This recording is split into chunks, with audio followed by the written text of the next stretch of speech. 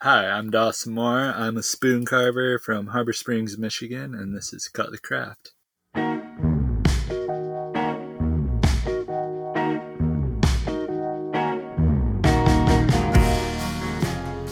Are you there like zombie apocalypse shelter?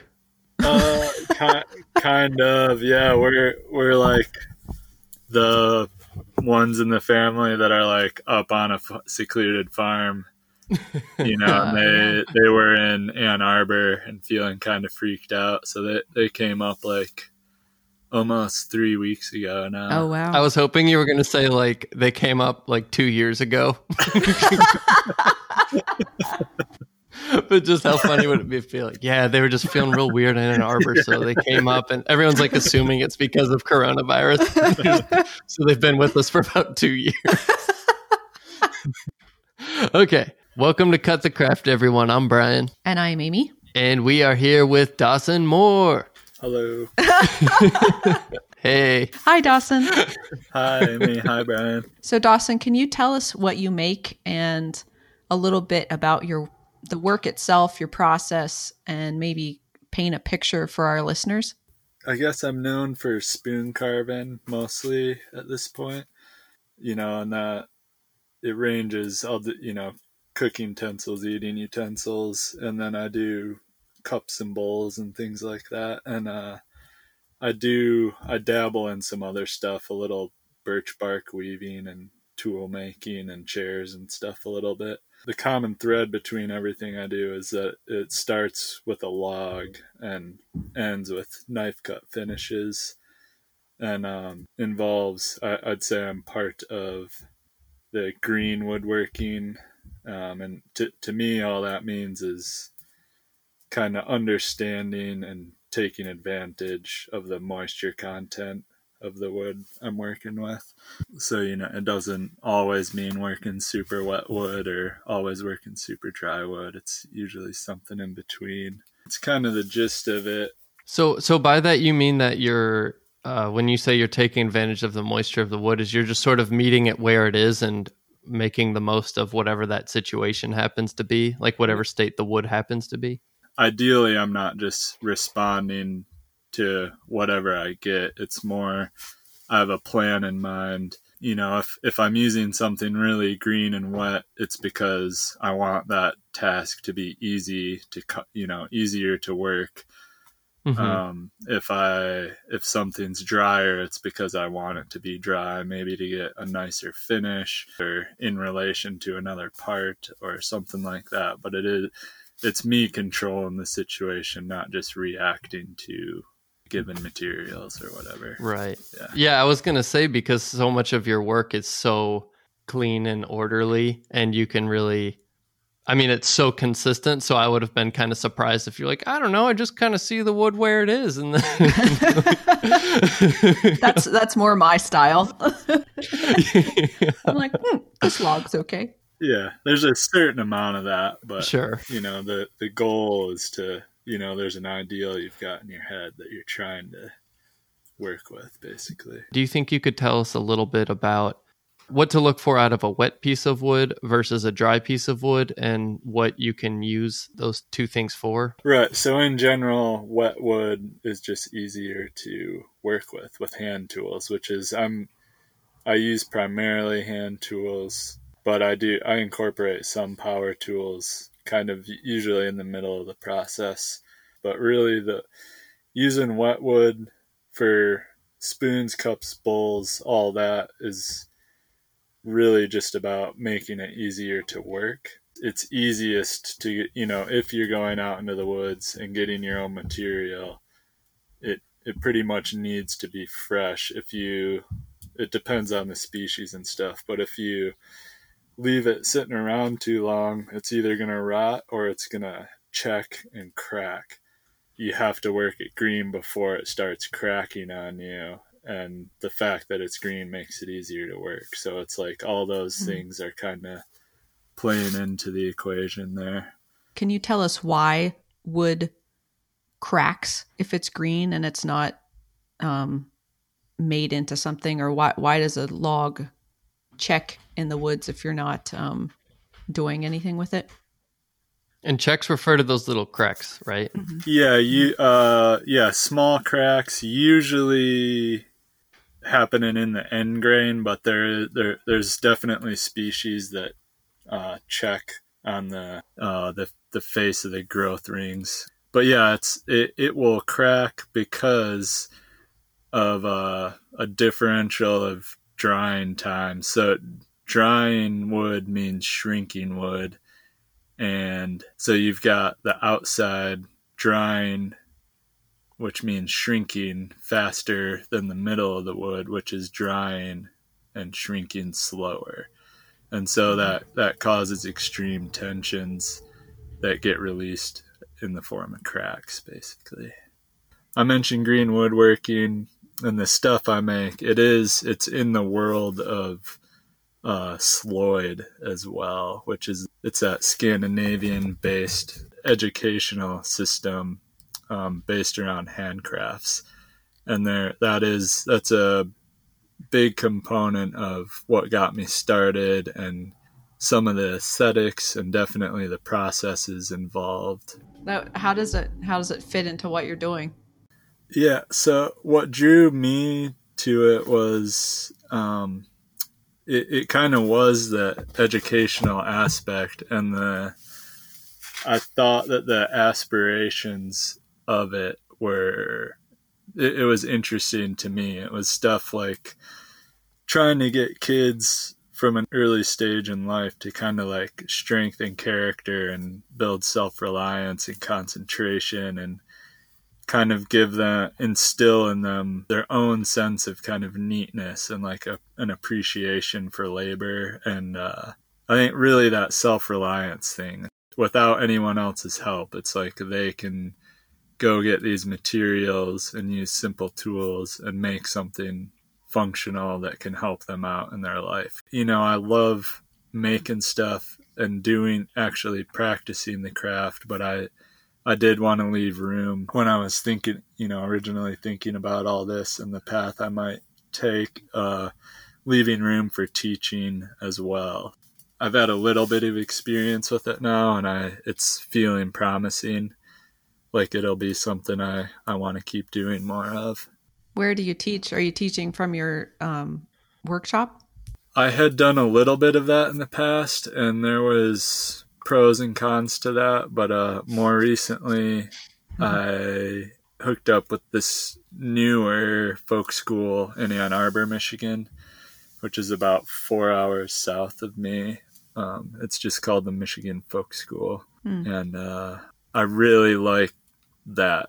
I kind of like that someone else handles a lot of the logistics of scheduling and payment and all that kind of stuff, and it just leaves me the teaching part, and that felt a lot more comfortable in a lot of ways. And it having young kids around the house just can make it tricky to have people. I work out of my house. My shop's in the lower level of our house, and it can be tricky to have people over for long periods of time and work around nap schedules. And Yeah. Since you're a full-time craftsperson and you have a partner and 2 little kids, how do you balance the work and your family life? I do my best. It's probably nowhere near perfect. I try to keep a pretty regular work schedule, like something around 8:30 to 5, Monday through Friday, and just make sure the evenings and weekends are family time. But I do have a ton of flexibility with that. When there was school, I was taking my son to school every morning. When there was school, back when there was school. Yeah. Which that was pretty much the favorite part of my day. And yeah, you drop him off and see him go skipping into class, and you're like, well, it all goes downhill from here. yeah. That's about 8 a.m. Yeah. And then, like I said, just being at home, there's tons of flexibility. If there's doctor appointments or grocery trips or whatever, I can just slide in and help out whenever's necessary. And it's what's working right now for us. I'm fully aware that only reason I can do what I'm doing is because of huge sacrifices by my wife, taking the brunt of the kid action. What does she do? Like what does that mean? Just full-time childcare. Oh, okay. Other than school and stuff. So I have a almost 5-year-old and like a 1.5-year-old, and it's a full-time job. It's incredible. Mm-hmm. Yeah. Whenever I have days of alone dad duty, it's very eye-opening as to how big of a task that can be. I was going to ask about, sort of this tradition of Sloyd that you were talking about earlier. Have you incorporated that into your relationship with your own kids? Like that sort of idea of, training from this young age and self-reliance and all that? It's coming. I've been trying shop time with the kids. Again, it just totally depends on the day or the week. Sometimes they'll be content for an hour or two, and sometimes it's about 30 seconds. But I've got Otto's becoming quite the little builder. He really loves Legos and drawing, and he's getting more into paper craft, which is kind of a precursor in the Sloyd tradition, starting to develop hand coordination and that kind of stuff. So I think he's getting quite close to where I'll be incorporating more actual tools. I've had him use a spoke shave. He's done some hammer and nails and stuff. Cool. But yeah, that'll come a lot more. Another thought I had on Sloyd is that a lot of people in the craft community, myself included, it's possible we give it more reverence than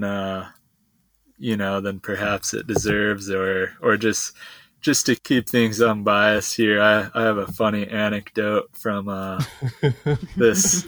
I took a class with Jared Dahl. It was for people who want to teach spoon carving, and we had this guy Anders Lindberg from Sweden joining the class, and he happened to have it was his son and brother traveling with him, and so we got to spend a lot of time in the evenings with them, and it became clear that their view of Sloyd was kind of like how we view the very like kitschy arts and crafty hobbyist stuff here in America.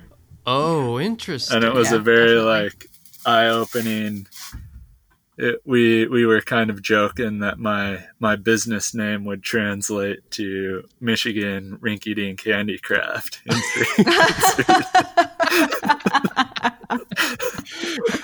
Wait, so we can put it to rest now that there is no person named Lloyd, and that it is Michigan Sloyd, not Michigan's Lloyd. Correct. Yeah, that is it wasn't maybe not the best business name. It's pretty confusing to most people. Do you get a lot of legitimate confusion from? I mean, I was just making a bad joke that I'm sure many other people have made, but do people genuinely ask you that? Very genuinely. Wow. No. Most of my business and sales are in the real world in a farmer's market scenario, so it's not crafty people at all. I mean, 95, probably 99% of the time, customers and people coming up to me at market have nothing to do with woodworking or craft in general. So yeah, I get Lloyd questions all the time. Do they start the question with, so Lloyd? I have had checks made out to Lloyd more. Oh no. Before. And if any of our listeners have made this mistake before, we're not trying to make you feel bad. Yeah, no, not at all. It's just so funny. It was like I said, that was a passion decision more than a logical decision. That's so good. Yeah. I'm really Yeah. glad I asked. Yeah.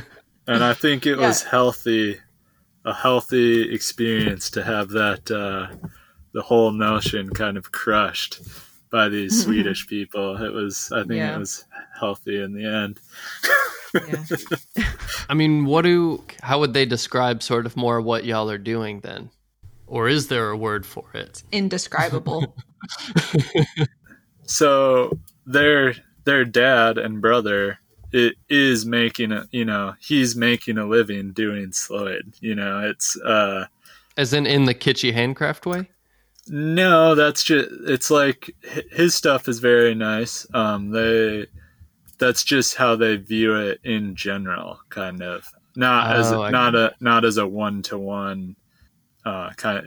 That was kind of like their more global perspective of Sloyd in general. I'm sure people within the Sloyd tradition, at the craft schools, at the Sloyd schools, don't view it that way. But that was more of the Scandinavian lay person's interpretation, which As in like making little wooden baubles. yeah, googly eyes, glitter. Yeah.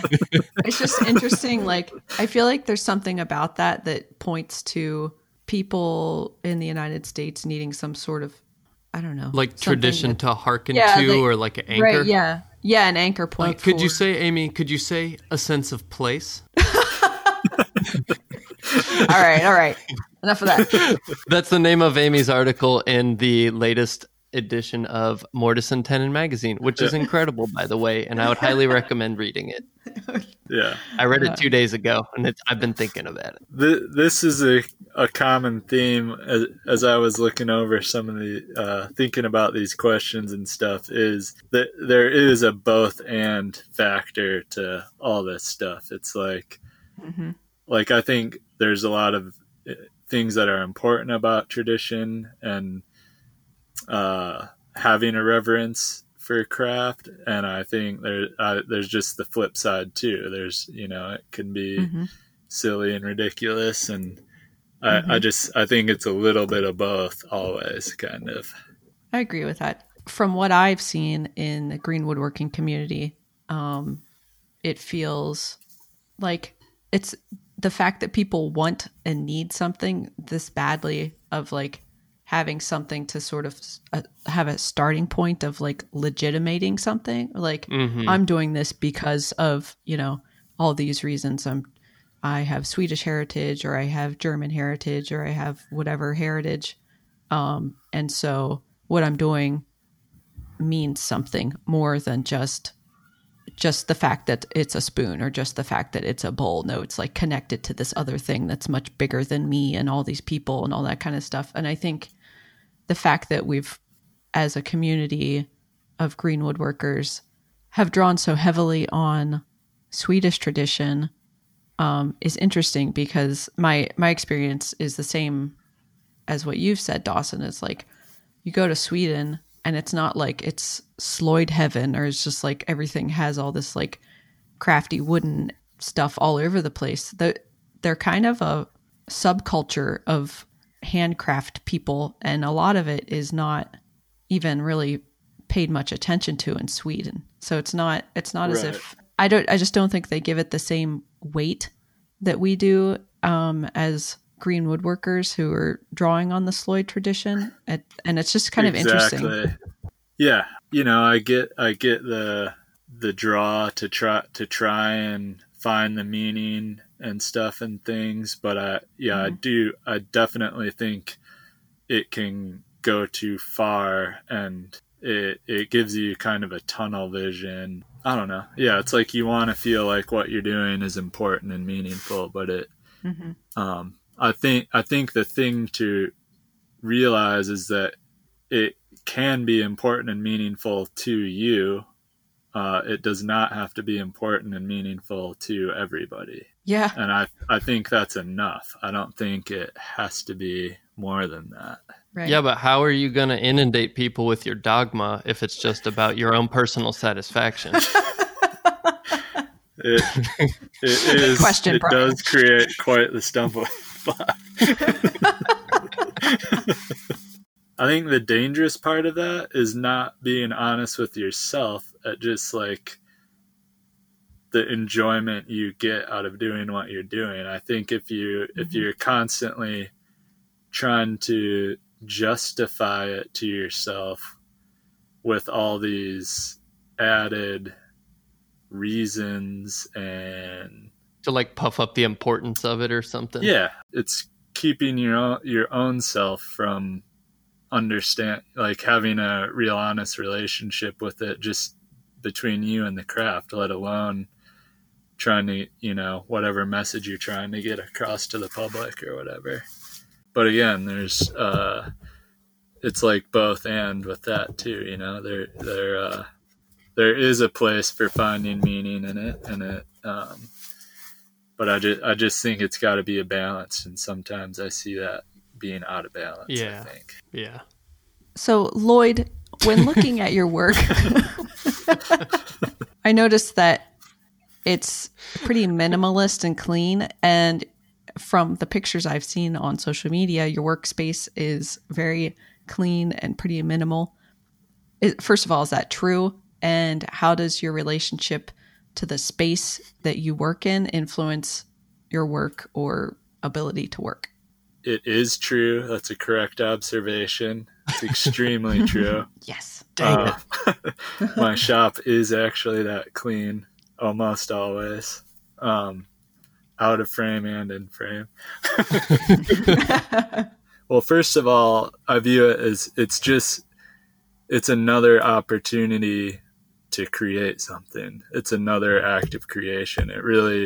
It's like just as big a part of my craft as the objects I make, in my opinion. I'm shooting for, a really calming atmosphere. It's like I come down to the shop and I've got, really kind of dim, natural morning light, plain wood surfaces, and everything's got a place and put away and tucked away, and it's like a blank slate.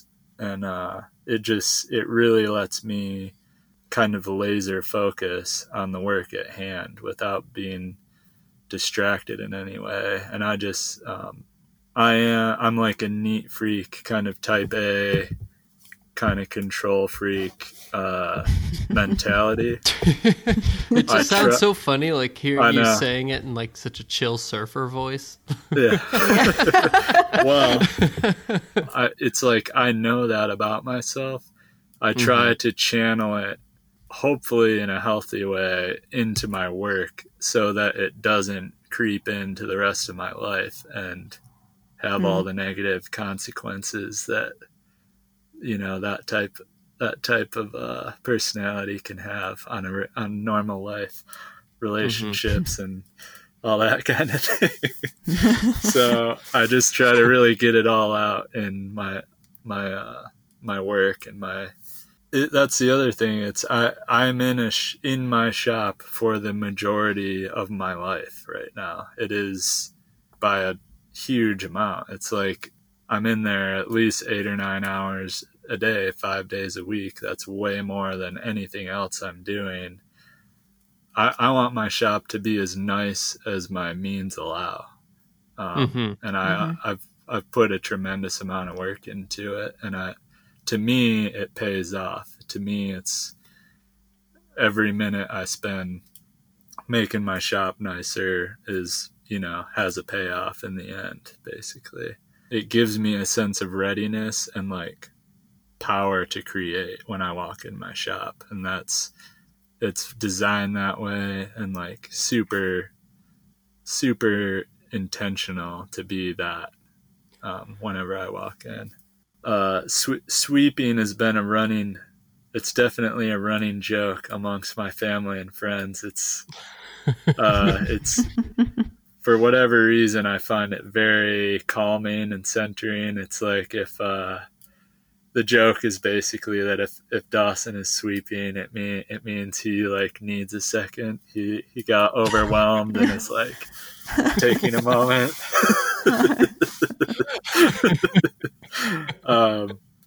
So like at the end of the day, it's kind of just gives me a minute to relax at the end of the day, and you know, get, kind of switch mental modes and stuff before heading upstairs to the family and stuff like that too. So it's got kind of a nice transitional element to it. My shop is it's up to code and finish as living space too. So I kind of treat it that way. And it will probably, someday I'll probably build an outdoor shop and it will become actual living space. I like how much you know about all those code and zoning laws because you built your own house. You're like, it is up to code, y'all. And, I took that further. I mean, for about the past year and a half, I've been on our township's planning commission as well. Oh, wow. Picturing you walking in there, striding in with your flip-flops, flapping away. Yep. And a broom. Yeah. Can you tell us a little bit about the Spoon Mule?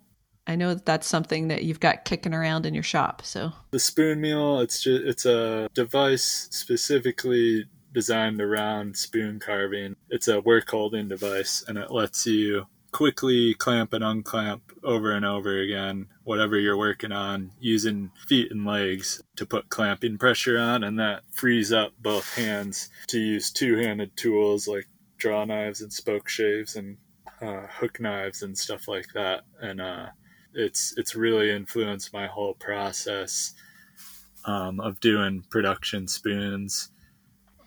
I picked up the idea. It was apparently used in Sweden. Jared Dahl had seen a photo of it and kind of built, I don't know how many iterations he built, but he came up with a design based off pictures from Sweden.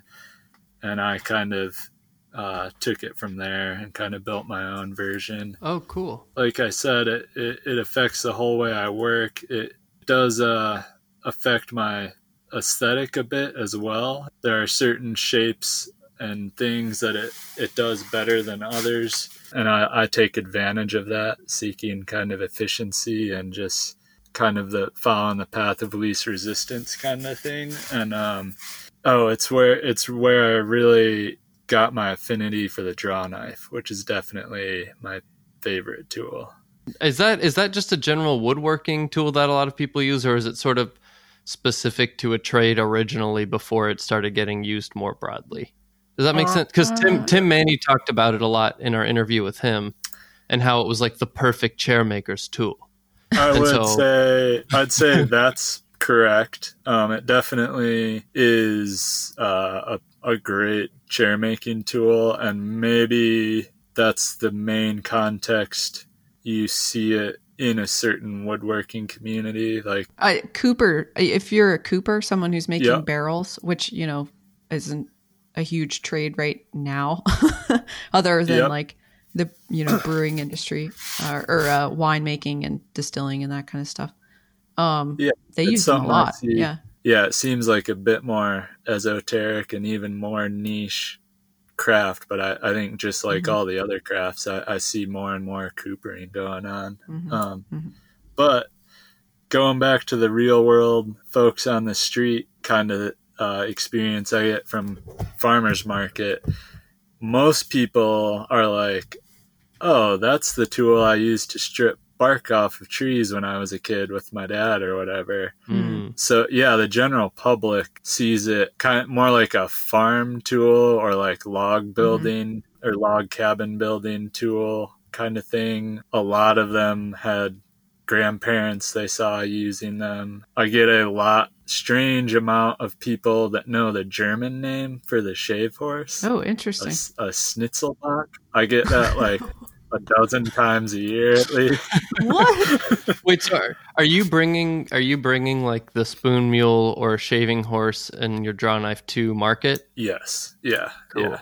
Okay. And just for, obviously, we can't see what these things look like through our conversation, but we'll be sure to post pictures of both the spoon mule and a shaving horse, just so you can kind of see a little bit of the difference in how they work. I could have said it's a bench you sit down at, so your feet are free to operate the clamping mechanism, and your arms are free to work the tools, and it really just takes advantage of your body's mechanics and the mechanics of the tool and stuff. It's incredible how much work you can accomplish just with one hand tool and one of these work holding devices.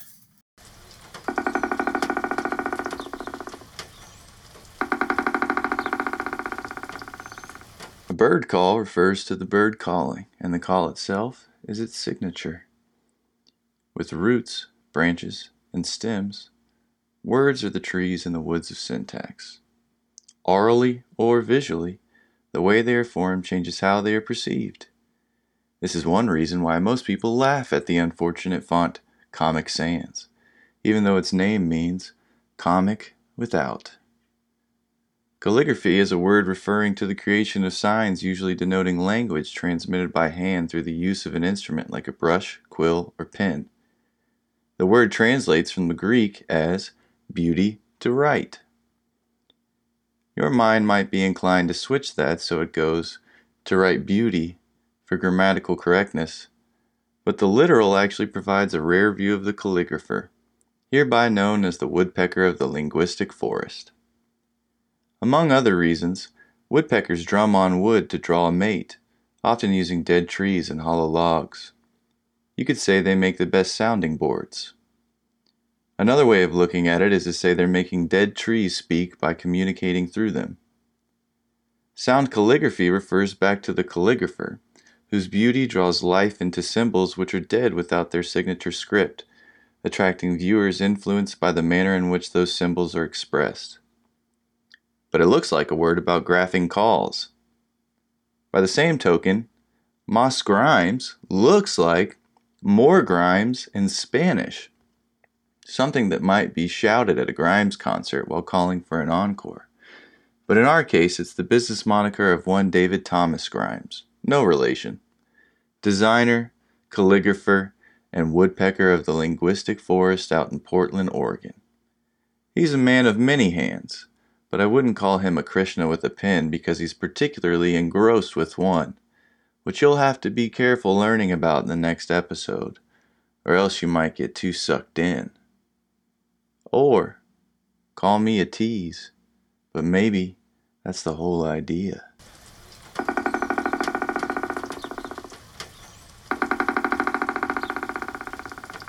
So you keep the price point on your work very affordable. And what goes into that decision-making process? And it seems that there's a divide in the green woodworking world about mass production versus bespoke objects. What do you think about that? So yeah, the whole pricing your work idea, it does seem to be a common source of stress for a lot of makers, I would say, and it does get talked about quite a bit in various contexts. But I try to make it about balancing like two simple factors, and like the first thing is, do I enjoy making the object? If I don't, it's like a non-starter. I don't really care if it's something that would sell or sell well. It just doesn't make sense to me if I don't like making it. Mm-hmm. The second thing is just, does it sell at a price that hits my target hourly wage? For myself, personally, I've found it easiest to view myself like a skilled tradesman and kind of set a hourly wage in that ballpark, that kind of world of, maybe electricians or plumbers and then it simplifies it. It's, if I like making it and I can sell it at a price that hits that hourly wage, I'm good. I try to not really let moral justifications enter that equation. What does that mean? Some people might feel like drawn to making their work available to a wider audience as far as affordability goes, and I just try not to think of it in those terms so much. Mm-hmm. You know, a lot of my work is what we would call affordable for an average person here. I mean, again, going back to market, I have people that walk up to my booth and laugh in my face about how Mm-hmm. ridiculously overpriced my spoons are. Mm-hmm. I've had people that think that my dollar amounts are cents. I've had someone put a 25-cent piece on my table to buy one of my spoons. Whoa. Wow. It doesn't Jeez. matter what you think.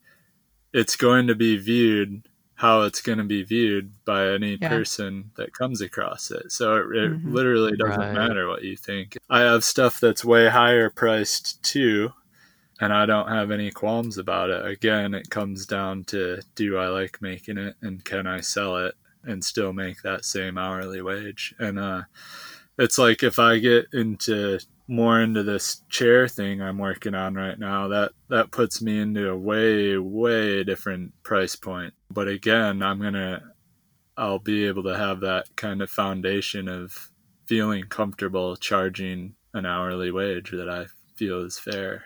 To me, that's easy. What feels less comfortable to me right now is trying to put a price on my design, like an artist might, or more people coming Mhm. from more of the design world might.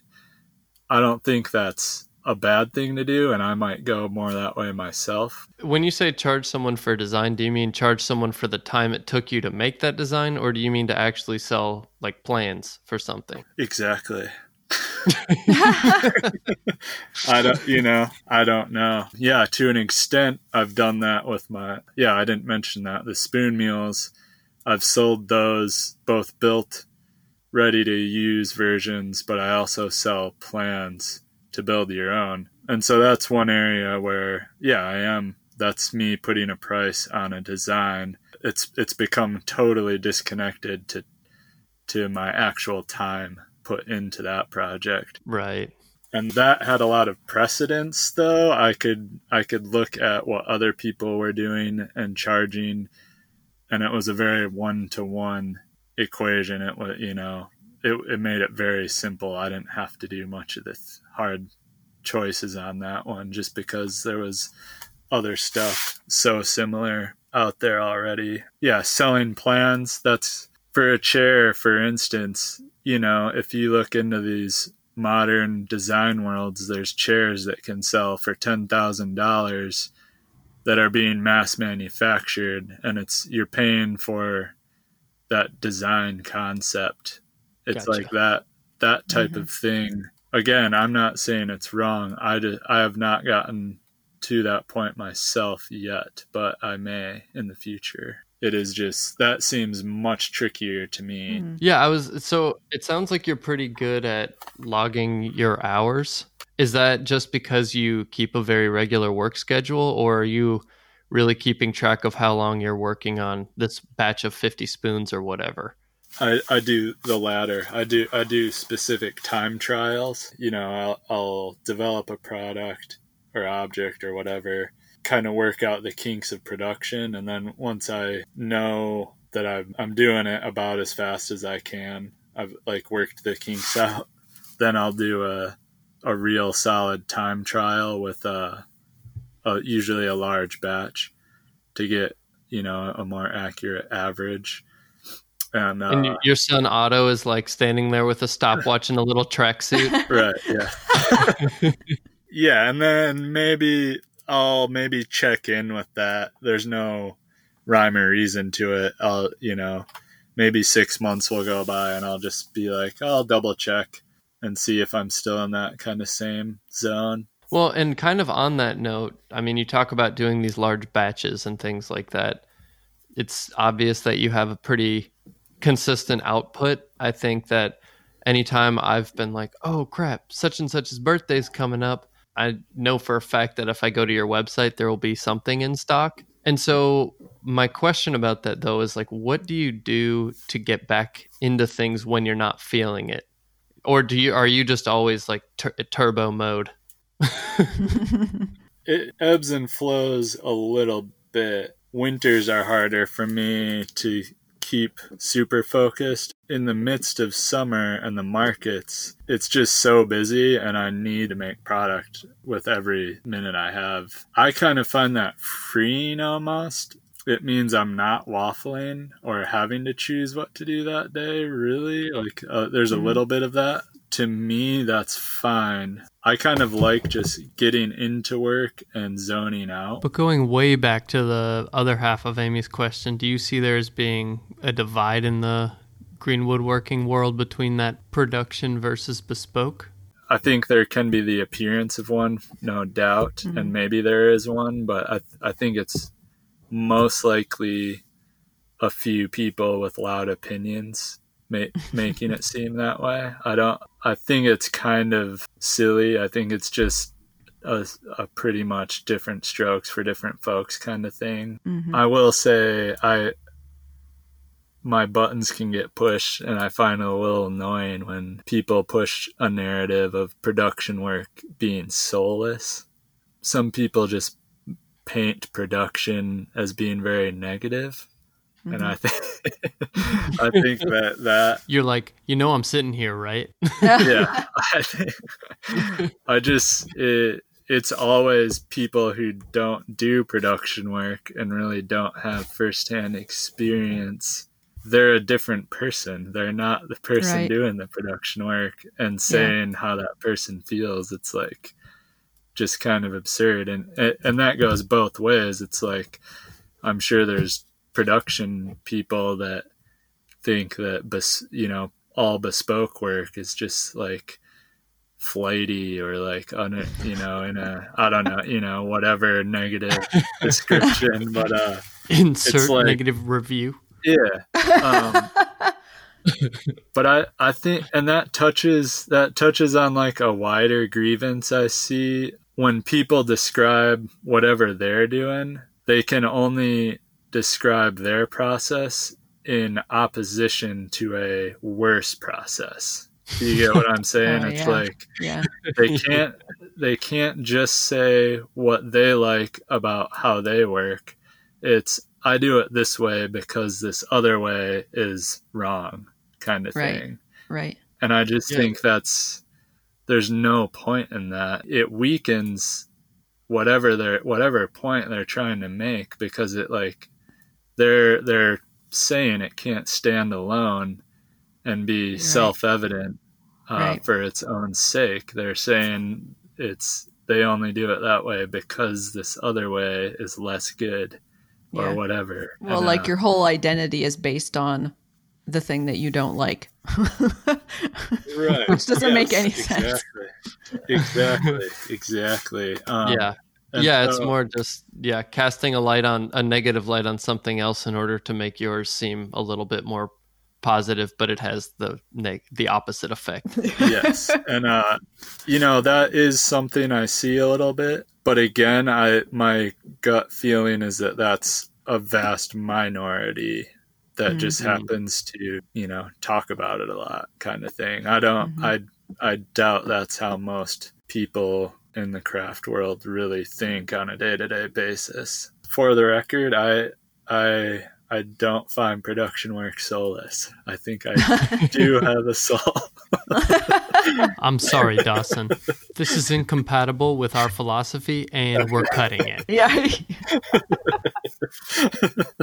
Who invited this guy? No, I think that's really... I think personally, I have a tendency to dismiss production, and that's not... And the things you're saying, I think are sort of convicting for me, because I think it's so hard for me to be interested in mass-produced things, like for myself personally. And I think when I first started out, I was really kind of like, everyone should be doing it this way, or everyone should be doing it that way. And then as you grow as a person, you sort of realize that like, there are other ways to be in the world. And it's something that like gives me a lot of like happiness and just sort of makes me feel good about myself isn't necessarily going to be the same thing for someone else, and that's okay. Like I think it's sort of just like a naive view, a naive like worldview to just say, well, this is the way that it should be because of my own experience in the world, and it has to be the same for everyone else because that's the right way, you know. And I don't believe that at all. And I think as you grow in making things and as you grow just as a person, that hopefully will become apparent. Maybe that's not true for everybody, but it would be nice. I think you can even take that further. It's like, different ways of thinking about and doing things is great. It's just whatever. But it might not even be a different feeling or thoughts. It's like, it could just be what level of focus you're at. You know, for someone doing bespoke objects, the single object they're working on, that's the world, that's the goal. Whereas maybe in production mode, it isn't the single object that is the goal. It's like the pile of objects that's the goal. It's like, you see what I'm saying? It's like, yeah, it's just scale. Yeah, it's the scale or the level of focus or whatever. It's like, I might have the exact same motivations and feelings. It's just manifesting in a different way or something too. Yeah. So when I first got into green woodworking, which was probably about 7 years ago or something like that, it felt like there was a huge push and focus. And maybe this is just my perception. Clearly, everything is my perception. I felt like in order to be like legitimate in the green woodworking world, it had to be mass produced. Like the focus was like, you know, we're going to like change the whole universe with producing all of these things, you know, and it's going to change capitalism and all this kind of stuff. And I was like, I personally don't like making the same thing over and over and over. That's just me though. Like that has nothing to do with what other people should be doing.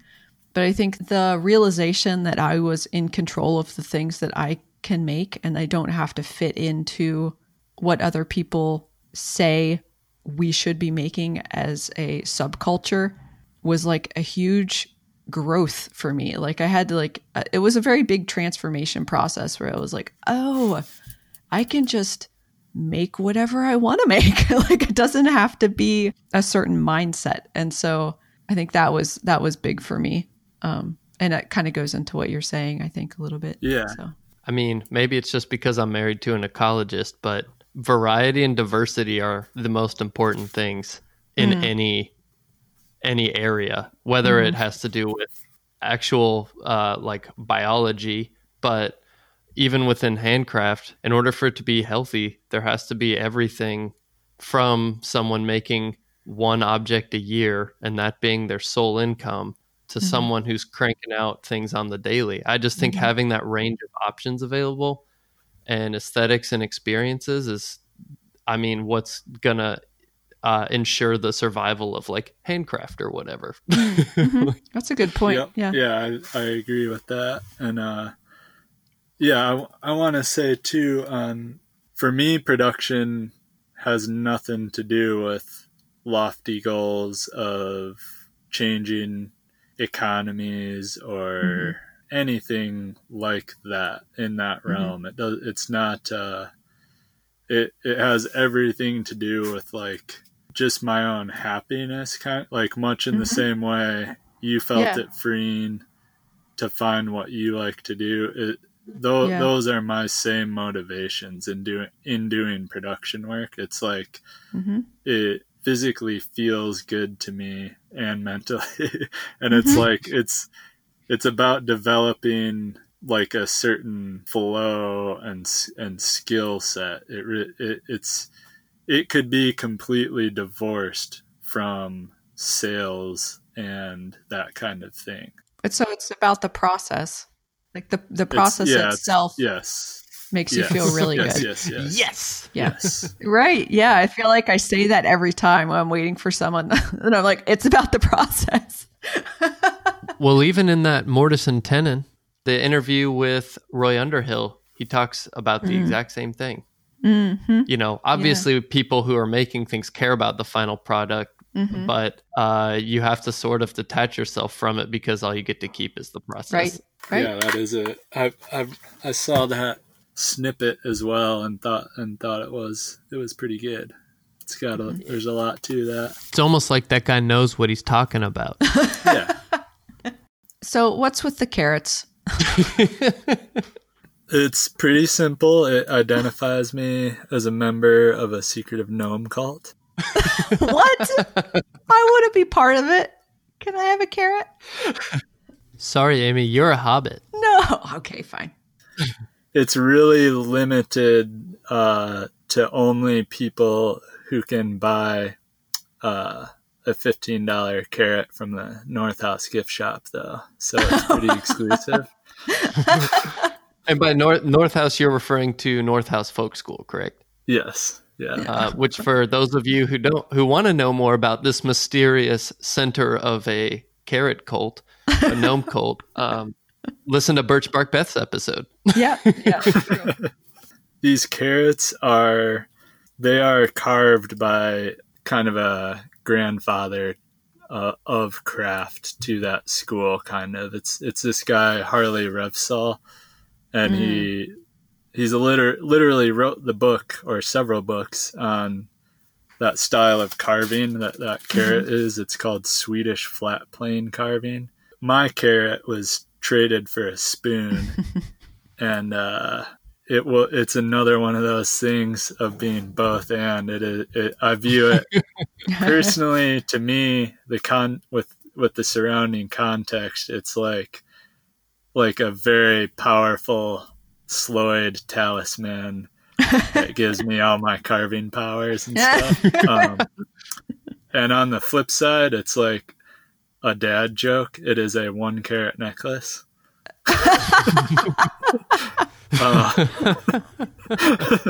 And it both reminds me of like these deeper meanings within the craft and reminds me to not take it so seriously all at the same time. I like that. It's not often probably present in my work, at least to the outside perspective, but I was drawn to that kind of playfulness that tends to be a part of Sloyd craft items. I really like it. It's still in the mix and inspires me quite a bit. So outside of green woodworking and spoon carving, what else are you interested in besides carrots? Well, it really comes down to more acts of creation. It's building a life for my family. It's like house projects and gardening and land stewardship and stuff like that. I don't have much free time at all these days between work and kids. It's incredible. What do you wish people not involved in the craft that you're in knew about it? I think this touches on what we were talking about earlier too. I don't really think of it in those terms. I think I don't think we have much of a say in how our work is perceived. You know, I'm drawn from my market experience again. It's like in a given day, I might have 1,200 people walk by my tent of spoons, and the reactions that my work elicits in those people is wildly different for everyone. Some people literally laugh at me and think I'm, like a socialist hippie kind of person. Some people view me as like an incredible artist. Kids, there's, who knows what kids think. I have kids come up and watch me, and some of them think I'm just like funny. Some get like deeply entranced and will watch me for like an hour. Every single one of them whispers, "Save me," as their parents are like taking them away. What I find intriguing and holds my attention and stuff is it's unmediated creation. It's like it's like a mini God experience. It's like you are the creator in a sense, You get to walk out into the woods, collect your own material, use simple tools. You know, you're bringing an object out of your mind into the material world.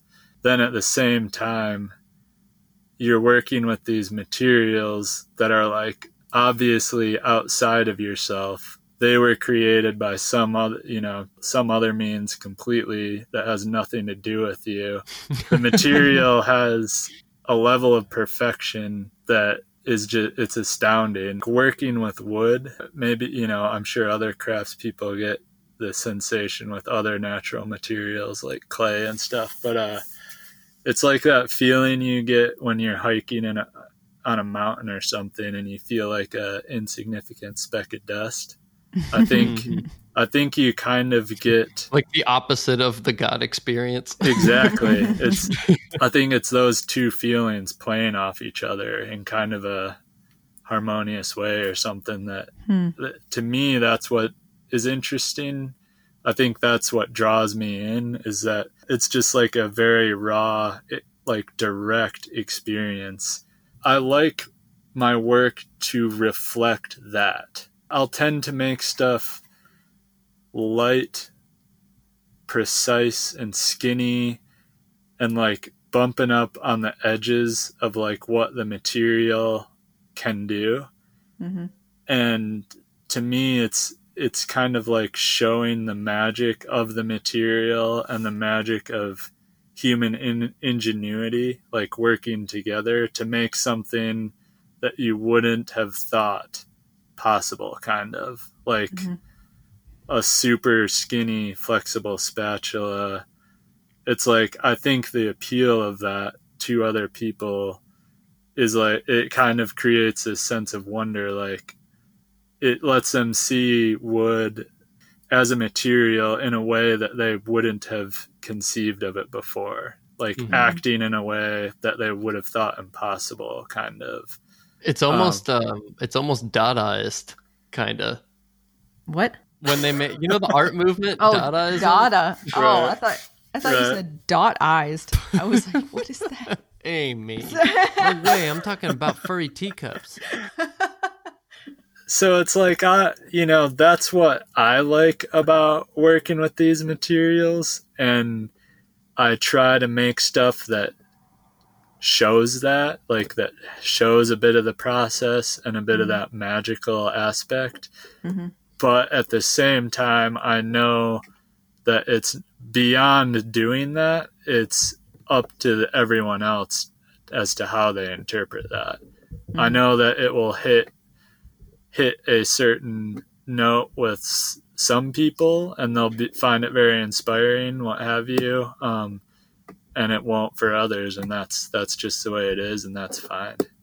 Amy and I had this moment where we saw somebody, it was on social media, but it was another crafts person, and they kind of got trolled by somebody who was just like, how could you justify spending, $200 on this little like wood thing when you can just go to Home Depot and like get it here? Yeah. And it was just kind of that thing you were talking about though, Dawson, where people just, people are going to bring whatever it is to the table that they are coming from. And sometimes they can't get beyond that. And that's okay. I think it's all valid. I think that perspective is, I think spoon carving, I think it does have a very silly aspect to it. It is incredibly silly to say that my profession is carving spoons. And so I honestly think that people who have opinions that, what's this crazy guy doing selling a $30 spoon? I think that's completely valid. It all is absurd and silly. And it all is deeply meaningful to me and some other people, No, absolutely. I think it sort of harkens back to what we were talking about we were limiting the conversation then to diversity within a single craft or whatever, or the craft world. But I think when you kind of back out into the macrocosm, like, yes, we need people who are, practical in that way, or whatever adjective you want to apply to it, depending on your own experiences. Yeah. But yeah, you need people who think like that in order to have people who think not like that. And all of them are going to exist at the same time, regardless. Yeah. Yeah. Picture if the That world was only people talking about spoon carving, giving them godlike powers. Oh my God. Be a pretty weird world. So strange. I would maybe describe it as insufferable. But Yeah. Exactly. Yeah. Who is someone inside your craft that you admire and maybe outside of your craft? And it's not a ranking system, just could be Right. someone that you admire. I felt pretty good about one person. You guys both may agree with this person, actually. That'd be Curtis Buchanan. ooh. Yep. He has some great interviews on YouTube and stuff, along with a vast treasure trove of instructional videos, which are just it just goes so beyond it, the amount of information in there. But just his interviews, there's like 3 or 4 with different people, were just so incredible. And it's like the things I admire are his lack of pretense, very non-pretentious about the craft. He's very willing to share openly, which I agree heavily with. He seems to have, from my perspective, good balance of life and work. Mm-hmm. He seems to have that pretty under control and exactly how he kind of envisioned his life playing out. He seems to be active in his community too, as kind of part of that work-life balance. It's not just work and family. It also seems to be quite community oriented. And I don't know. I just think those are all something to aspire toward. He's a great guy and a really, really top-notch craftsman too. It's just, I think he just built a really, really nice life around the work he does. It's fascinating to me that, well, okay, number one, I hope that people will be excited to hear that we just got confirmation from Curtis to do an interview on the show. Yeah. So expect that in the coming weeks. Yeah, very exciting. That's going to be like a 3-hour And- long show, I'm sure, because he just has so Yeah, many really. That stories. might be a couple episodes. Yeah. He's got great stories. Yeah. Yeah. No, Tim Manny does an incredible Curtis impression. So if you want to hear that, Oh, listen to my. our last episode. Oh, yeah. I'm Or very 2 excited. episodes ago. But no, he's featured heavily in the interviews so far. He's come up in at least, this is I think the 3rd or 4th, including our Yeah. first episode. Yeah, so many. He's so influential. He is, and just such a sweetheart, and so I'm really excited for that conversation. Yeah.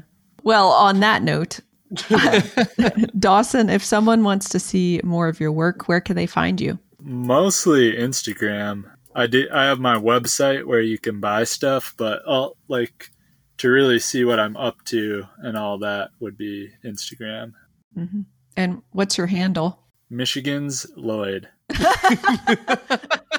Maybe you can spell it. Yeah. That is Michigan with SLOYD. And that's also .com for the website. Yep, michigansloyd.com. Yes. There you I was going to say 2 things quickly. Number one, if you wanted to hear another interview with Dawson, he was featured earlier this year, late last year, on another podcast called the What's Your Craft podcast. And what I really liked about that interview was there was also video footage and stuff like that of you working and on the property. So I thought that might be a place where people can see you in action. And then also you have a fantastic YouTube series on sharpening a knife, carving knife. I don't know. What's the term for that style of knife? A Sloyd knife? What do you call Sloyd it? knife. Yep. Okay, Yeah. cool. But yeah, it was. I watched it. It was a very helpful tutorial. I consider myself a reasonably good sharpener, but I felt like that added more to my repertoire. So thank you, Dawson. Cool. Sweet. Well, thank you so much for taking, all this time out of your morning. I know there's a lot going on, but yeah, thank you so much for talking with us today. Totally. Yeah, thanks for being on the show. Thank you guys for taking so much time out of your mornings. Dang, well, that was quite the carrot to munch on. So next up, we have an interview with penman David Grimes, so you can look for that episode 2 Tuesdays from today. And to give you a glimpse into the engrossing and carefully scripted world of penmanship, here's a brief clip from that interview.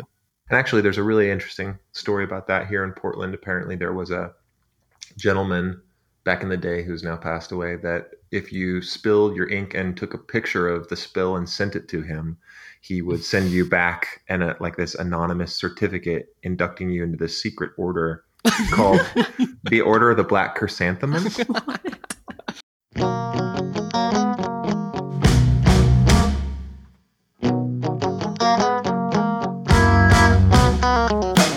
Okay, Humble, what do we got? Please feel free to hit subscribe wherever you listen to podcasts, and rate and review us because it really helps with the show's visibility. Yes, and thanks so much to everyone who's taken the time to rate the show and leave us a review on Apple Podcasts. It's super helpful. Also, thanks to everyone who has contributed to our Patreon account. Every dollar helps us bring you meaningful and entertaining interviews and enables us to help build a community that supports folks trying to get into handcraft. And in particular, we'd like to thank our new patrons, Rebecca and Brendan, for your support. Each week, we're getting a little bit closer to filling our minimum requirements for the t-shirts, so thanks to you all for your patience who've reserved one already. Also, follow us on Instagram at Cut the Craft Podcast to see images of our guests' work and stay up to date on happenings and releases. You can find us both on Instagram at Amy_Umble and at BH Beidler. If you have any questions, interview requests, or other crafts you would like to see represented, you can email us at cutthecraftpodcast@gmail.com. And we're also still taking submissions for our next side projects, where we're looking to hear from you about what you do to push through a lack of motivation. We've had a few email responses so far, and even more since our last episode, so we're looking forward to seeing yours.